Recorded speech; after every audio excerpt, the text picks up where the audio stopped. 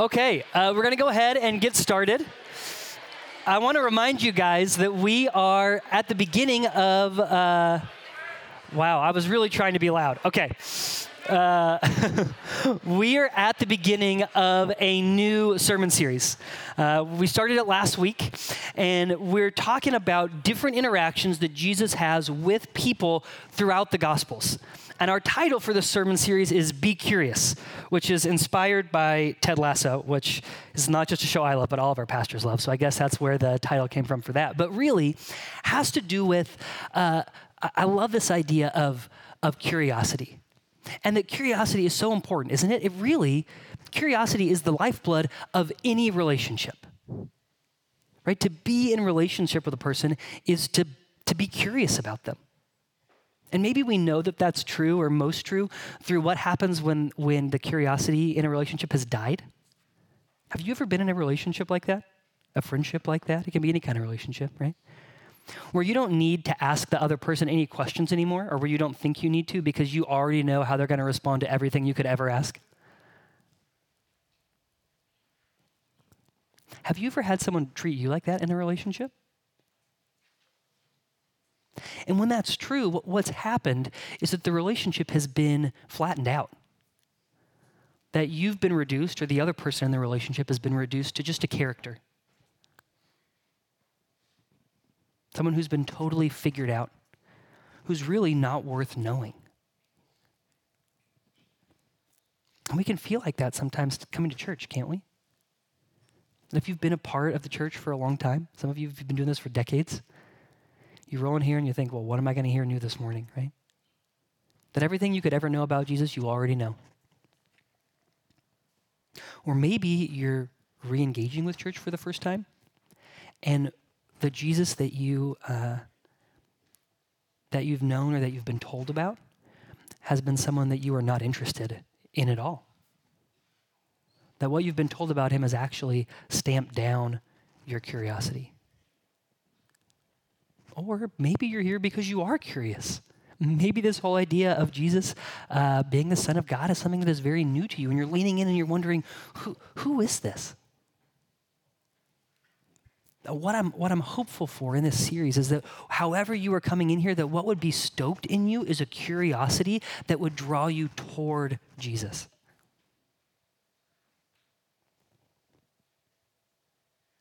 That through walking through the Gospels together, that we would grow more curious as we go. That the more that we learn about Jesus, that the more we would want to know. Because although Jesus is the same yesterday, today, and tomorrow, what we believe is that he is the revelation of God, which means that his character, his person is so deep that we will never be able to exhaust the depth of who he is.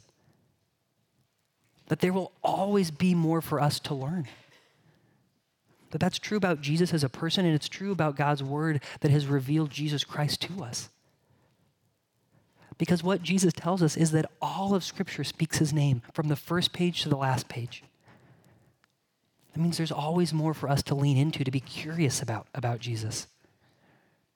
So what we're hopeful for in this sermon series is that it would be stoking our curiosity. So to help us practice that, here's what we're going to do. I'm going to ask Laura Homan to come up. Laura is going to read God's word for us this morning. We're going to be in John 1. So if you have your Bibles, you can flip there. It will also be up on the screen, okay? But I'm going to ask you a question when we've finished. And the question I'm going to ask you is, what are you curious about? Okay. So as you listen to Laura read, as you look at the text up on the screen, I want you to be wondering and paying attention to what you're curious about. Because after she's done, I'm going to ask you, what from this text are you curious about? Okay, are you with me? Okay, great. Here, come on here so they can see your face, Laura. Good. Okay, great. John 1, 43 through 51. The next day, Jesus decided to go to Galilee, and he found Philip and said to him, "Follow me." Now Philip was from Bethsaida, the city of Andrew and Peter. And Philip found Nathaniel and said to him, "We have found him of whom Moses and the law and also the prophets wrote, Jesus of Nazareth, the son of Joseph." Nathanael said to him, "Can anything good come out of Nazareth?" And Philip said to him, "Come and see." So Jesus saw Nathanael coming toward him and said of him, "Behold, an Israelite indeed, in whom there is no deceit." Nathanael said to him, "How do you know me?"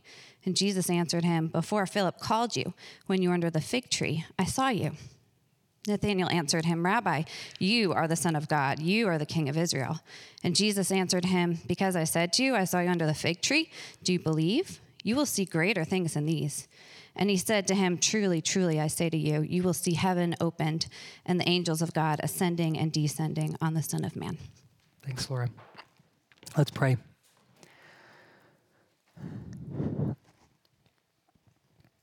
Father, we're thankful for your word.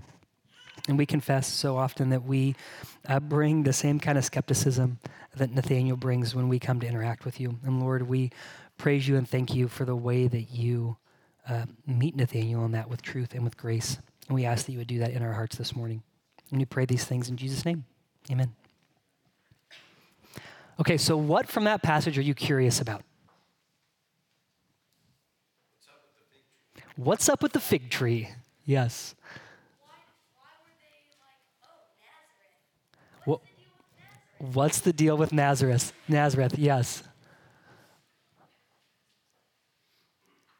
does it mean that they were ascending and descending on the Son of God or the Son of Man? Yeah, this whole ascending, descending thing. Yes. What else? Where Philip just follows him. We don't get any more detail. What happens after that?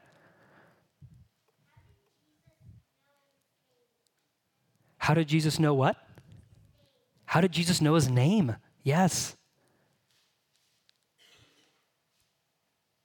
Okay, one more. Why is there no deceit in Nathaniel? Okay, what I'm hoping is happening as we're going through these stories, I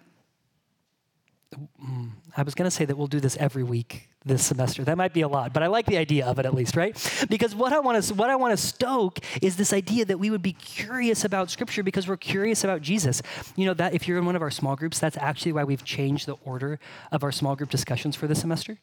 What we're hoping is that because you're interacting with the Scripture for the first time in small group rather than hearing it here first, is that it will actually help draw some of that curiosity out of you. Because sometimes what can happen is we think, well, I've heard the sermon about it, so I already know all the answers. Well, I will tell you first of all, that's not true because I preach the sermon and I don't have all the answers. But we can go into group feeling like that's true. And so we've switched the order, trying to, again, just keep us in a place where our curiosity about Jesus is being stoked. And what we see in this passage, what we're going to talk about this morning, we will answer some of those questions. Some of them we won't. But we're going to talk about how Jesus responds to skepticism. And then we're going to talk about our response to skepticism. So how Jesus responds to skepticism, and then our response to skepticism. So here in John, we find ourselves at the beginning of Jesus' ministry. And it kind of makes me think of the beginning of the Avengers movie, when they're going around and like trying to gather all the superheroes together, right? Like getting everybody together so they can go on the mission that they've been set. Really, I thought of Ocean's 11 actually, but I thought the Avengers would be more relevant, so that's what we went with. When they're kind of getting the gang together, right, to go on this mission. And that's what's happening here in John 1, is these disciples are being gathered to Jesus. And throughout this chapter, we've got this line, "Come and see," which if you were here with us in January, you know is an important part of the vision for our congregation, that we would be a come and see congregation. And what's happened right before this is that John the Baptist sees Jesus and he says, "Hey, that's the Lamb of God." And two of his disciples go and follow Jesus. And then they go and they get two more of their friends to come with them to follow Jesus. So Andrew goes and gets Peter. And there's this unnamed guy, this unnamed disciple who we think might be the Apostle John, who may go get his brother James. So again, this crew is kind of assembling around Christ. And we get the next phase of that in this passage that we read this morning. So Philip goes to Nathanael and says to him, "We found the one of whom Moses in the law and the prophets wrote, Jesus of Nazareth, the son of Joseph."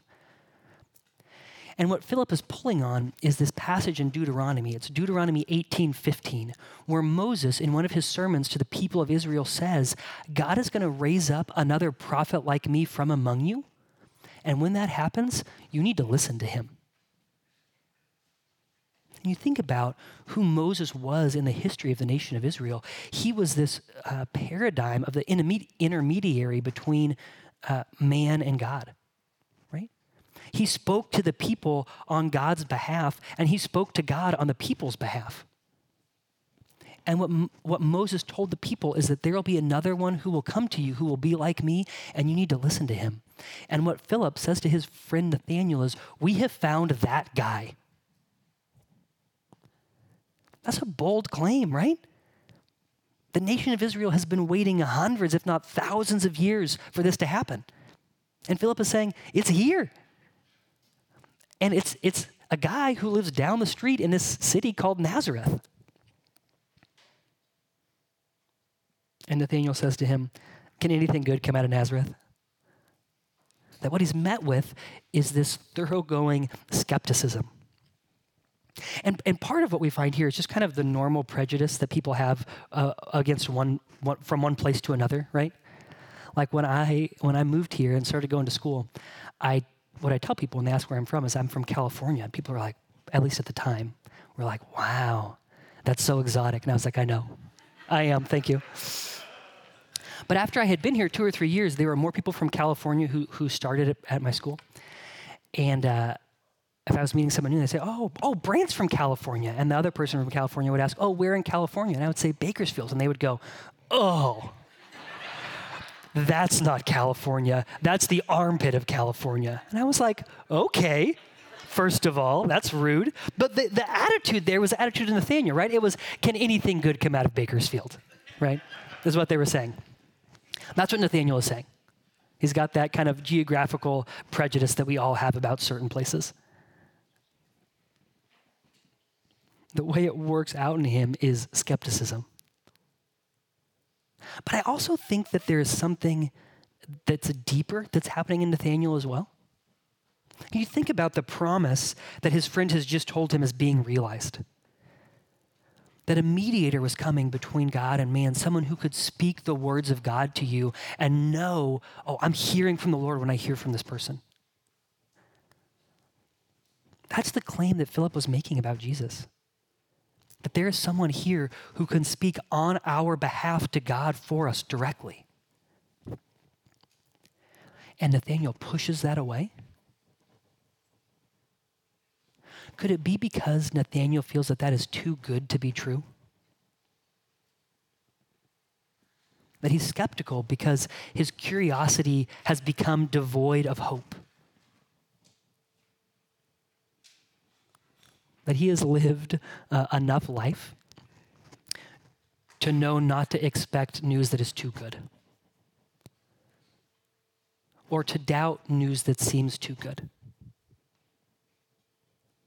Because time and time again, his hopes have been disappointed. And so instead of being curious and being hopeful, he's become skeptical. That news is too good to be true.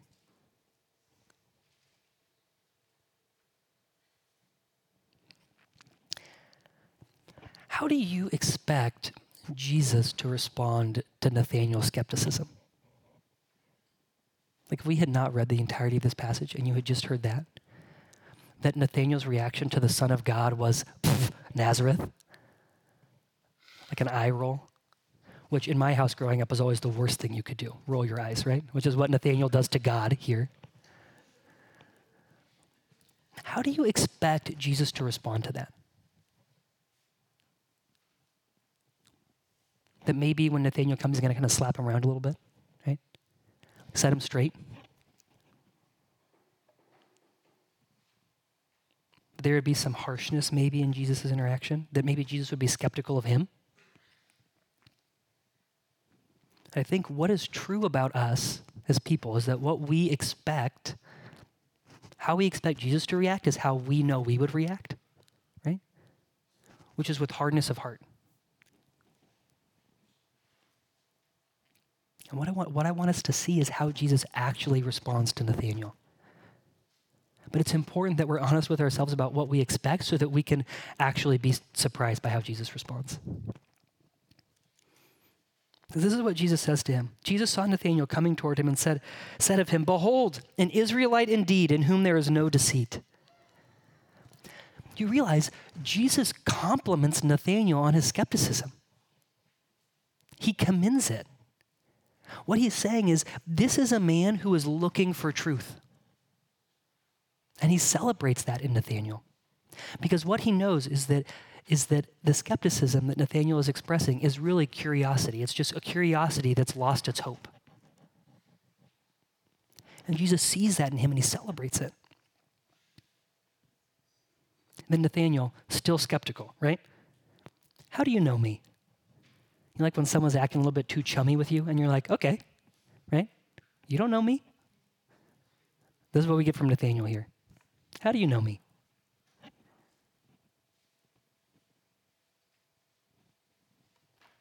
And Jesus answered him, "Before Philip called you, when you were under the fig tree, I saw you."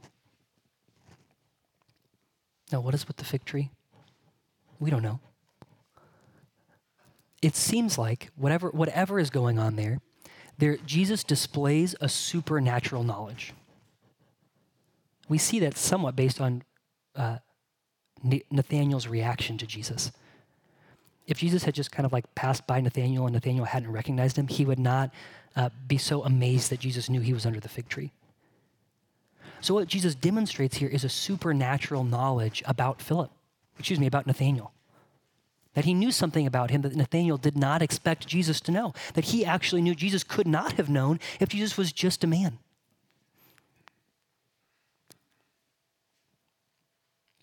And do you see what Jesus is doing here? Is he meets Nathanael's questions and desire for truth with truth about himself. He, in essence, gives Nathanael a sign. Maybe you're thinking, whoa, aren't there other places in Scripture where Jesus doesn't give people signs when they ask for them? Yes, that's true. It happens just a few chapters later in John 6. The people come to him and they say, well, show us a sign. And Jesus doesn't do it. So what's the difference? Well, in all of these other instances where people demand Jesus show them a sign, Jesus has already given them signs. Like in John 6, when the people ask him for a sign, those are the people who he's just fed with like 2 loaves and 5 fishes, or 2 fishes and 5 loaves, or whatever, with not that much food, right, is the point. They've just experienced it, they've just eaten it, and yet here they are asking Jesus for another sign. And what that says about their hearts, and what is often true about our hearts, is that we would rather seek sensationalism or find refuge in cynicism than actually engage in a quest for truth. And what was so often true about the crowds is that they were looking for something sensational. They were looking to be confirmed in their cynicism more than they were looking for something that was true. And so Jesus, in his care for them and in his love for them, does not give them something that's only going to further confirm them in those 2 paths.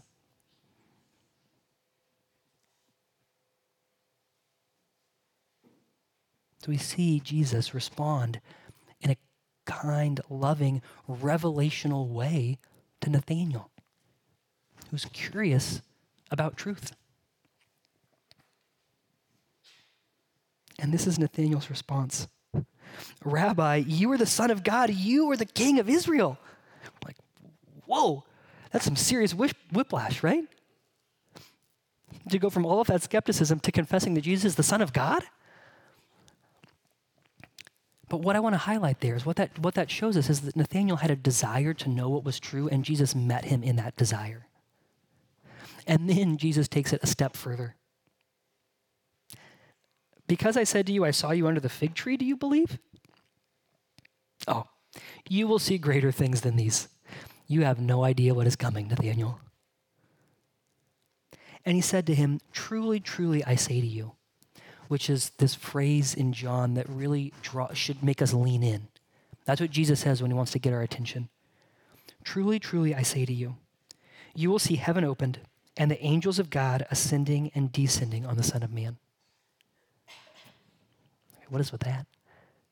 Well, when Jesus says that Nathanael will see heaven open, the angels of God ascending and descending on the Son of Man, what Nathanael is going to know is that Jesus is doing a throwback all the way to Genesis 28 and And the story of Jacob, who is this this patriarch of Israel, having a dream that we often kind of call in our common culture Jacob's ladder.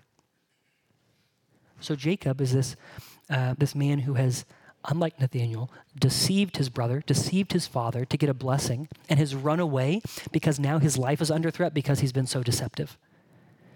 And he's kind of camping out in the wilderness. He's using a rock as a pillow. And he falls asleep, and he has this dream. And in the dream, in Genesis 28, kind of knowing the context of the time, what we think was happening in his dream is that what he saw was probably like a temple. If you want to Google the image of it when you get home, it would be a ziggurat, right? This temple that had all of these steps that went up to the very top. And what was true about these temples is that people would have to ascend from the bottom to the top in order to worship God, because that was the closest place you could get to God. So the whole religion was premised on there being intermediaries who would go up to the top and would go and meet with God on your behalf, and then would come back down with messages from God for you. And what happens in Jacob's vision, in Jacob's dream, is that God is not at the top of the ladder, that God is down with him and is next to him in his dream. And God says to him, I will be with you. That's the promise that God's made to Jacob. And so when Jesus says, the heavens will be open, you'll see angels ascending and descending on the Son of Man, he's pulling on that imagery. And what he's saying is, God is with you now. That I've come to reveal God to you because I'm God. That's what he's trying to communicate to Nathaniel. But what he knows for Nathaniel is this is going to be a slow burn. It's going to take Nathaniel quite a while to wrap his mind and his heart around that. And so he's promising Nathaniel, he's telling Nathaniel what's going to happen over the course of their relationship. Do you see how kind Jesus is here? That this man who would greet Jesus with such skepticism, can anything good come out of Nazareth? To this man, Jesus gives a beautiful revelation of his full character. As the revelation of God on earth. And not only has he met Nathaniel with truth, he's given him far more than he could ever have asked or imagined in that one interaction.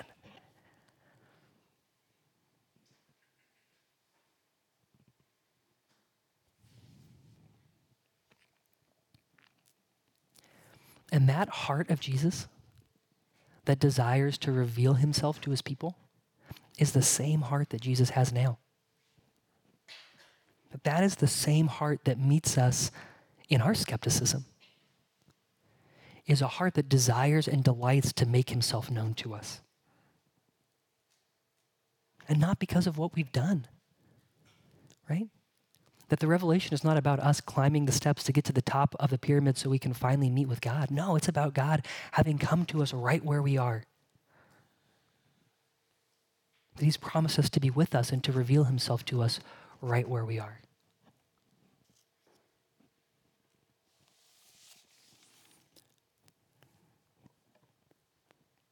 So that's true about how Jesus responds to skepticism. How do you respond to it?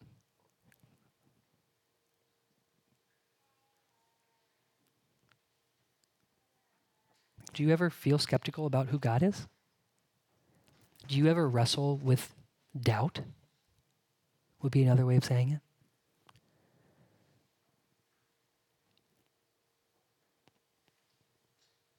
And how do you usually deal with that?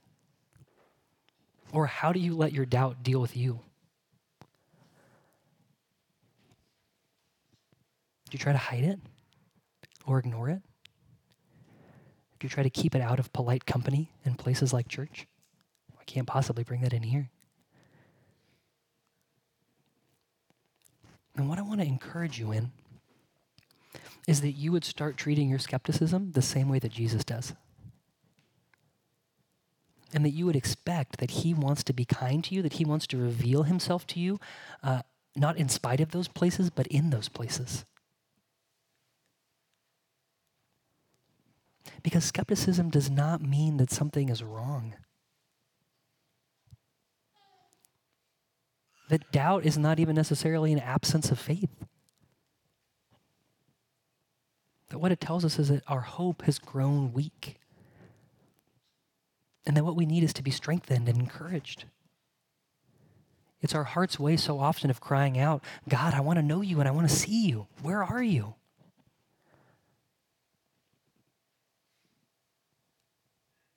So rather than beating yourself up for that or shaming yourself for that, which just as a side note, never works. You're never going to believe in Jesus more because you're mad at yourself for being skeptical. It may kind of get you to the next day, but over time, all that does is burn you out and make you bitter. No, the invitation here is that we would bring all of our questions, all of our skepticism, all of our doubts to Jesus, and that we would let him meet us there. That we would do what Nathaniel does, that we would come and see.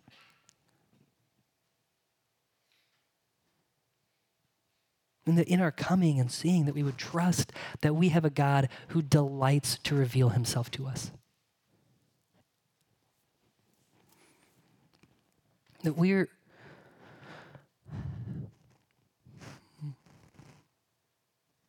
what's true about us as people is that we are people who have suffered much.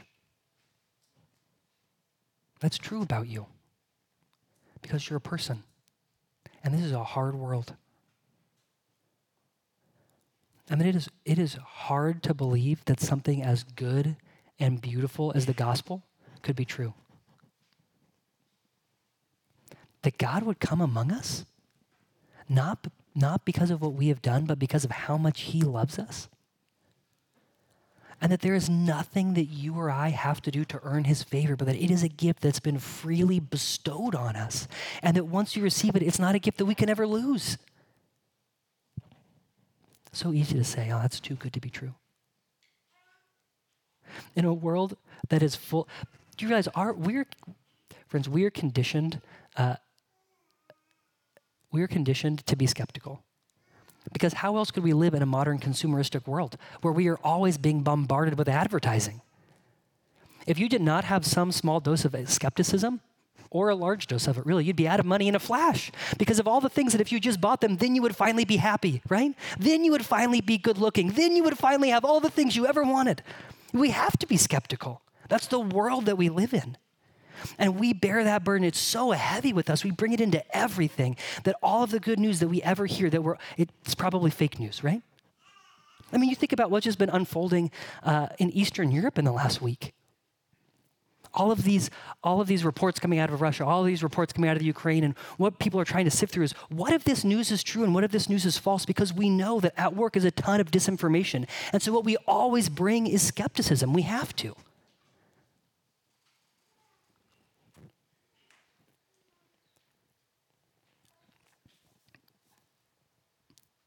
But what if this good news, although it is sometimes hard to understand, was actually so good that it could be true, that it is true? There's a song by a woman named Jess Ray that I really love, and it's called Too Good.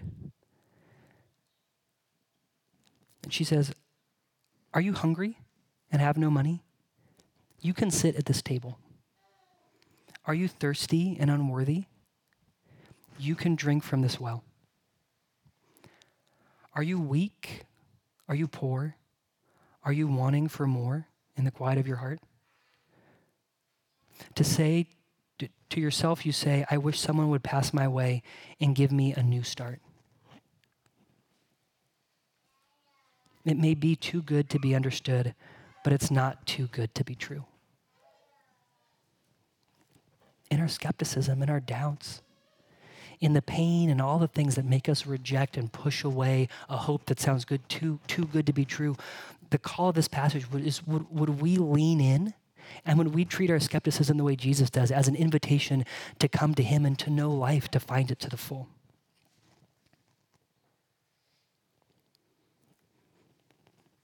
I want to talk, kind of as we close, about what this means for us then as a community that would be a come and see community. Because we were talking about that in January, that what we want to be true about us is that we would be people like Philip, who would have experienced for ourselves this news that is not too good to be true. And that because of that, we would want other people to come and see. And I think that this passage here gives us some perspective on what to expect when we do that. It's what we often expect, isn't it, when we think about saying to other people, hey, come and see Jesus, that what we assume we're going to be met with is skepticism, right? Do any of you ever assume that? That is what I often assume. And I'll just tell you, often that's true. But you know, sometimes it's not. That there are people in our world who are curious about Jesus. And if you've grown up in the South or you've grown up around the church, it's hard for you to imagine that there are people who don't know much about him. But I promise you, those people are real. And they live on your streets. They're not just in some far-off country. But there are people right around us who don't know that much about Jesus, who don't carry all of the baggage that we carry, who are legitimately wondering, who is this guy? Come and see. But sometimes we say come and see, like Philip, and we get met with what Nathaniel gave him. In Nazareth, right? Down the street at your church? Okay, come and see. Why is that so hard for us to be met with that kind of skepticism? I don't know. I could probably talk about a lot of theories about why that might be true. I think part of it is that we are afraid of rejection. I know I am, right? But sometimes I feel like if you are skeptical about Jesus, then what I have to do is have all of the answers for you. That it's my job to make you not skeptical. Okay, that's not true. You can say, come and see, and not have all of the answers. Jesus has them. He may or may not give them. But you're not asking people to come and see you. You're inviting them to come and see Jesus, right? I can't say come and see. Look at my own life. It's a mess. Yes, so is mine. But we're not asking people to come and see us. We're asking them to come and see Jesus.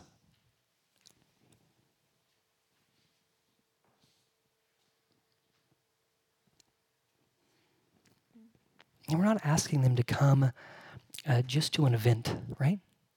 To church or to small group or to, yes, to those things also. But what we're hoping people see here when they join us in our discussions about Scripture, when they join us at our events, what we're hoping they see is Jesus. That's what we're hoping they see in our lives, not because we are amazing, but because what we believe is that the Holy Spirit is at work in us, changing us, making us more like Him. And I was thinking about what does this look like when it's worked out in the world? And so I'm going to tell you a story, okay? So this is, I'm going to imagine being back, we're going to go back like 70 years, okay? Like to the early 1950s. There's this family that has 6 kids. And they've just moved out of a work camp where there's a dirt floor and a shack and a tarp over the roof. And that they've moved out with their 6 kids into a home that's still kind of a shack. And right after that, the mom has contracted tuberculosis, which then was almost a death sentence. So she's taken away to a sanitarium, which is like a hospital in total isolation. And so her 6 kids are left to be raised by their dad, who then the next day abandons them because of his own stuff, right? Alcoholic, wanderer, and he leaves. So these 6 kids, from 16 to 3 years old, are left on their own. And then a few days later, on Sunday, the church van that comes by and picks them up and takes them to church on Sundays comes by like it always does. And that what the people at that church realize is that these children they have no parents anymore. So they pick them up and they take them to church, and that is the last time that those kids are left without adults to care for them. Because what that church does is they care for those children. They take them into their homes. They adopt them. And for 9 months, they drive them up to see their mom at the sanitarium where she waves from a balcony. And then they go home and they live with these people. And when my great-grandma got out of the sanitarium and went home, and my grandma went back to her house, she was a changed 10-year-old. Because she had seen something that she never could have imagined.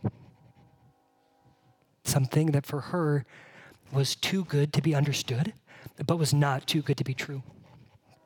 And that what she had seen is that it was possible for a family, people in a family to love each other and to have a life together. To see that there could be order in her world instead of chaos. She didn't see a family that was perfect, but she saw a family where there was hope. And she saw that because she saw Jesus in these people. And that this little Mennonite church was dedicated to her and her siblings for the rest of their lives. They would bring them over on Sundays. They would do church together.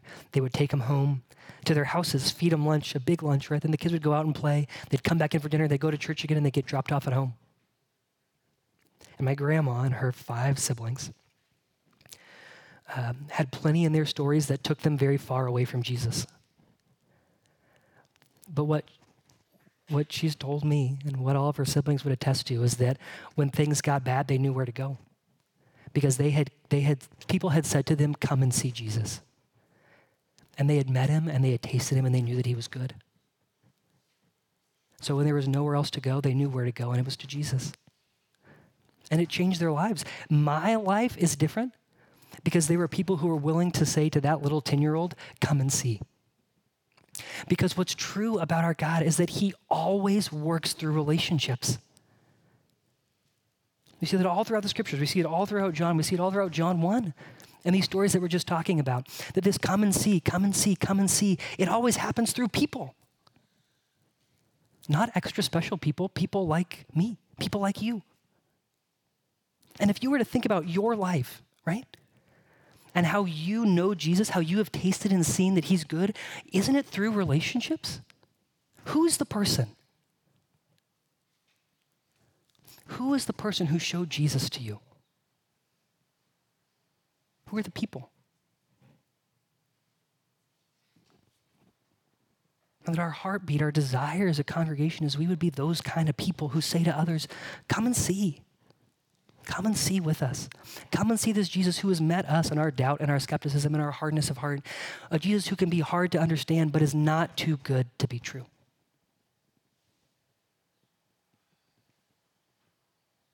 Pray with me.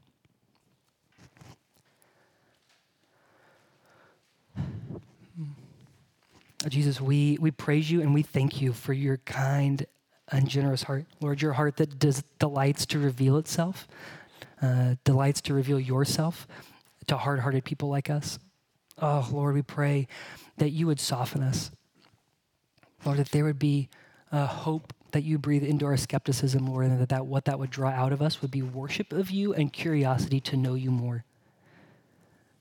Lord, that the joy and the life of being connected to you would spill out of us in the invitation to come and see. And Father, we pray that as we worship you now, that you would be even now enlightening our hearts. That you would give us a deeper experience and understanding of who you are as we come to you now to see you and to worship you. For all your goodness and all your glory. Amen.